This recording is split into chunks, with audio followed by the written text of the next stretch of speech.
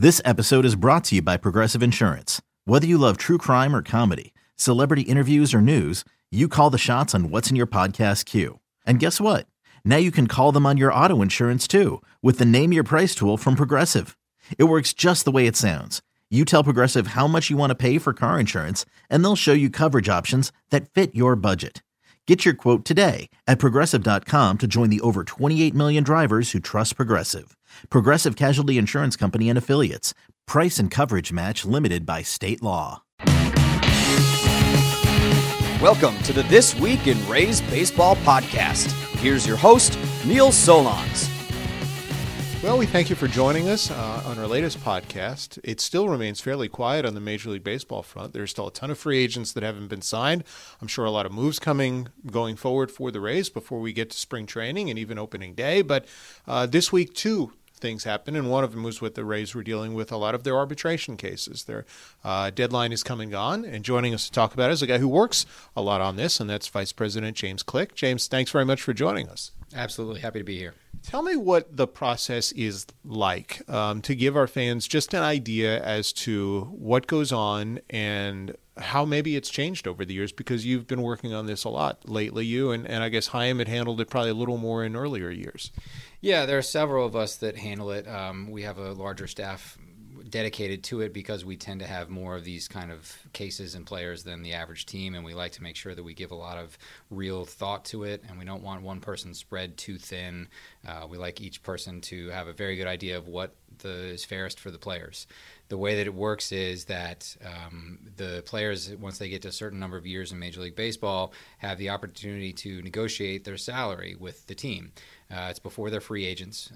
And if they cannot negotiate by a certain deadline and we can't come to an agreement, then each side submits a single number that they think is a fair salary, and those two numbers are put in front of an arbitration panel, and the three arbiters decide which of the two numbers is most appropriate, and that's the player's salary. And in this case, in this year, you guys had, 9 potential cases once you got past the first of the year, and 7 of them ended up getting resolved. Was it harder this year? Was this an easier year, more difficult year? How would you characterize it? I think it was a pretty standard year. I think all sides were pretty rational. I think that everybody did a good job just staying in the real world with these kind of things. Obviously, we're trying to do our best to find a fair number, and the Players Association is trying to do their best to find what they think is a fair number. So sometimes that leads to honest disagreements, sometimes not. And 7 out of 9 is, we'd like to get them all done, but this is why the process is in place. Over time, you see, like, for instance, MLB Trade Rumors. I'm sure you guys look at it. They put up their projected numbers at the end of the season, and there are other groups who do the same. Because of that, does that make the real world that much easier? It kind of lends an idea as to, for the agents and the teams, what there's in the range of where their salary is going to be. Yeah, and it's my understanding that the MLB Trade Rumors site does it based on some kind of an algorithm. And as much as we all like algorithms, I think that this is a complex enough situation that the human touch is more appropriate. One of the things we do worry about with having a lot of numbers out there is that the algorithm can't possibly understand a lot of the nuance that goes into this, and it may create some kind of false expectations either for the player or the club. You certainly don't want a number out there in October that a guy is going to make a certain amount of money, and then he finds out 3 months later that, after everybody took a look at it and really dug into it more than just the quick and dirty, that it's a very different number. So the false expectations are the main concern for us. But I think by and large they do a very good job of coming up with pretty accurate numbers. And at least if you add up probably the numbers overall of all the potential arbitration cases, I guess the general amount that you guys would have to, or any team would have to, extend based on arbitration dollars is probably fairly accurate in total. Yeah, I think writ large it probably does a pretty good job. But at the end of the day, the main thing is that we don't want to use that as any kind of a benchmark. We come up with what we feel like is a fair number based on the process that is put in place in the collective bargaining agreement. The agents do the same thing, and then we get together and talk it out and try to come to a number that, usually when we settle these things from our perspective, it's a number that we're uncomfortable with, and I think the agents are too. And usually that's when the best deals happen, is when both sides have reached across the aisle and are not 100% comfortable with what's going on, but that usually indicates fairness. And then the two cases this year, they're both unique circumstances. Jake Odorizzi, it's the second straight year you're going into arbitration with him, but his circumstances were fairly unique. If fans didn't read about it, he had to change agents basically during the course of this week, right? Yeah, that's correct. We got a call from Major League Baseball earlier in the week about his previous agent, and as a result of some circumstances, he had to switch to a new agency. Ended up being yesterday on Thursday. I give a lot of credit to his new agency. They were very well prepared. We respect them and their process. I think that at the end of the day that we're in a hearing because there's just an honest disagreement. It wasn't anything to do with a shortened time frame. I think even if we had another week, or if he had been with this agency the whole time, we probably still would be in this same situation. So I think it's a difficult situation for him, and we certainly hope that he likes the new agency. I think he will based on what we know of them, but the events of earlier this week didn't have any bearing on the case and the decision to go to a hearing. And Danny Echeverria, it's the first year you're really dealing with him, maybe not his agency, but he's in his last year of arbitration eligibility before he hits free agency. Sometimes those are the hardest because they want to try and maximize their situation before they seek free agent opportunities.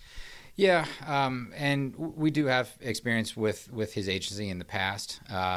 But again, this was an honest disagreement, and that's why the process is in place. I think we put our best foot forward, trying to get him something that we thought was very fair, but ultimately couldn't get to a place where we felt like we could justify it that would satisfy him. Again, that's why the process is in place. And Jake's been through this before, so I think it's probably easier for him to kind of understand.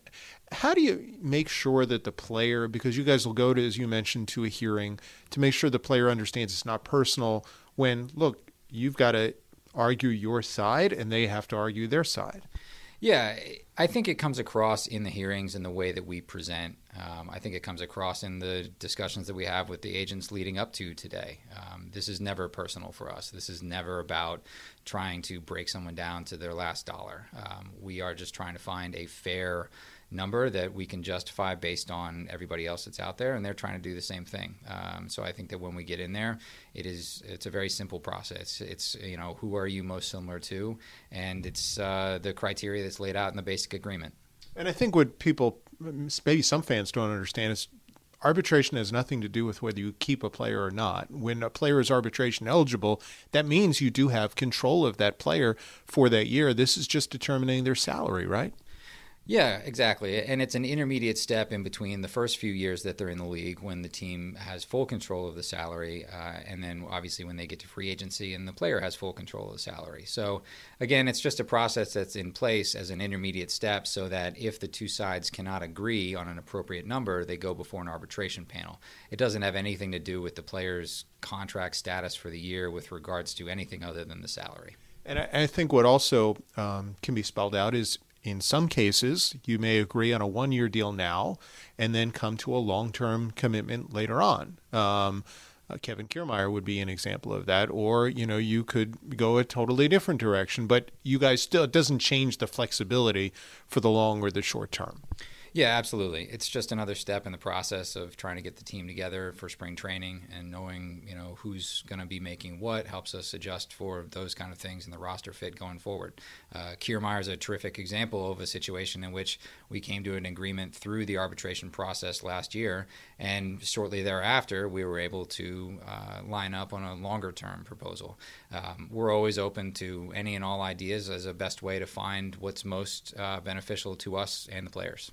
When you are dealing with, let's say, those type situations, normally, and look, it's I think in some cases it's been harder to get those longer term deals, but maybe with the glut of free agents, maybe it'll become easier over time. Do those discussions usually happen when you're in the arbitration process, or how normally does that take place? I don't know that there's a real normal time that those things happen. As the week moves along, leading up to the arbitration deadline today at 1 o'clock, usually we find that it's best to focus on the immediate problem. If we try to have negotiations about a one-year deal, which has to be done by 1 o'clock today, and a multi-year deal, which can take place at any time concurrently, I think it can muddy the waters a little bit. I think it's better for both sides if we just focus on the one-year deal. But as I said, we never cut ourselves off from potentially finding an overlap on something different. Is dealing with 9 cases at once, how much of this is going on at all hours of the night? How are you guys dividing up conversations? I mean, it's not easy to try and make sure, and I'm sure a lot of it comes down right down to the wire. Yeah, I mean, for better or for worse, when you're negotiating in any situation, not just in baseball, having some kind of a deadline usually lets people reveal kind of their best and final. And a lot of people like to wait as long as they possibly can to show what that is. Other agents and other teams, I think, have developed relationships, and we've developed relationships with some agencies where we can lay something out earlier and they can be confident that we are trying to be as fair as possible.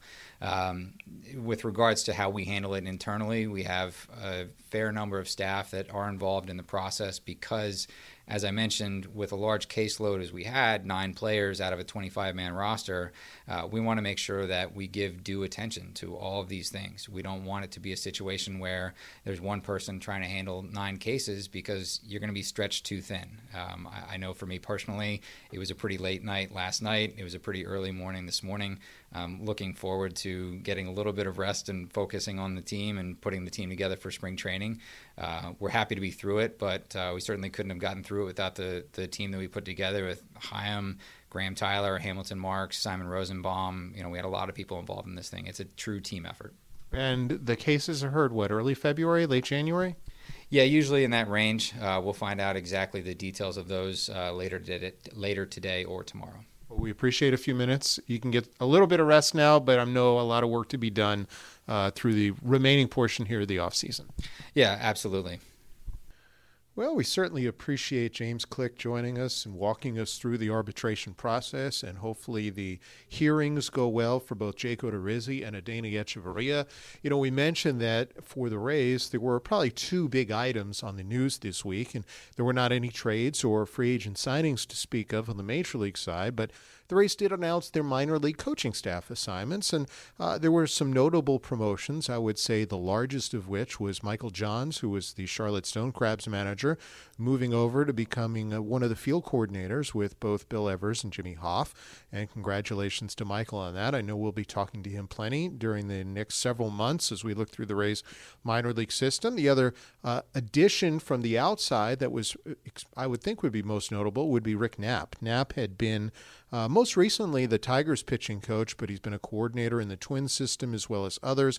Very well thought of in the industry, and he's going to be the new pitching coach in AAA Durham. And, in the past, the Rays have had some very experienced pitching coaches there and very accomplished pitching coaches. Of course, Kyle Snyder moving to the big league level, but, before him, you had former Major Leaguer Xavier Hernandez, who was the AAA pitching coach, Neil Allen prior to that, who more recently had been the Twins pitching coach. So there's been a lot of experience at that level many years, and that's important because of the up and down nature of AAA baseball, the fact that you guys have prospects who are going up, prospects who are coming back, and Rick Knapp, at least on the surface and from all accounts, seems to be a good guy to fit. Moving up to AAA also was Dan Dement, and there were a couple of guys who have joined the organization, I guess you could say from the outside, but really not so. Jeremy Owens is going to coach in Bowling Green, and Jeremy actually used to be a player in the Rays system. In fact, he reached as high as the AAA level with Durham, and was known as a guy who played extremely hard all the time, and this is the start of his coaching career, and I'm sure that J.O. is going to be a very good fit in the Rays organization. You can look at our blog, raysradio.mlblogs.com, where we have a full list of all the minor league coaching assignments, and I'm sure that we'll hear from plenty of those new coaches and coaches that we have had and are staying in the Rays system in the coming weeks and months. Now, as further news develops, we'll certainly pass it along either through our blog, my Twitter account, @NeilSolons, or in our next podcast. Thanks, James Click, for joining us, and we will talk to you soon.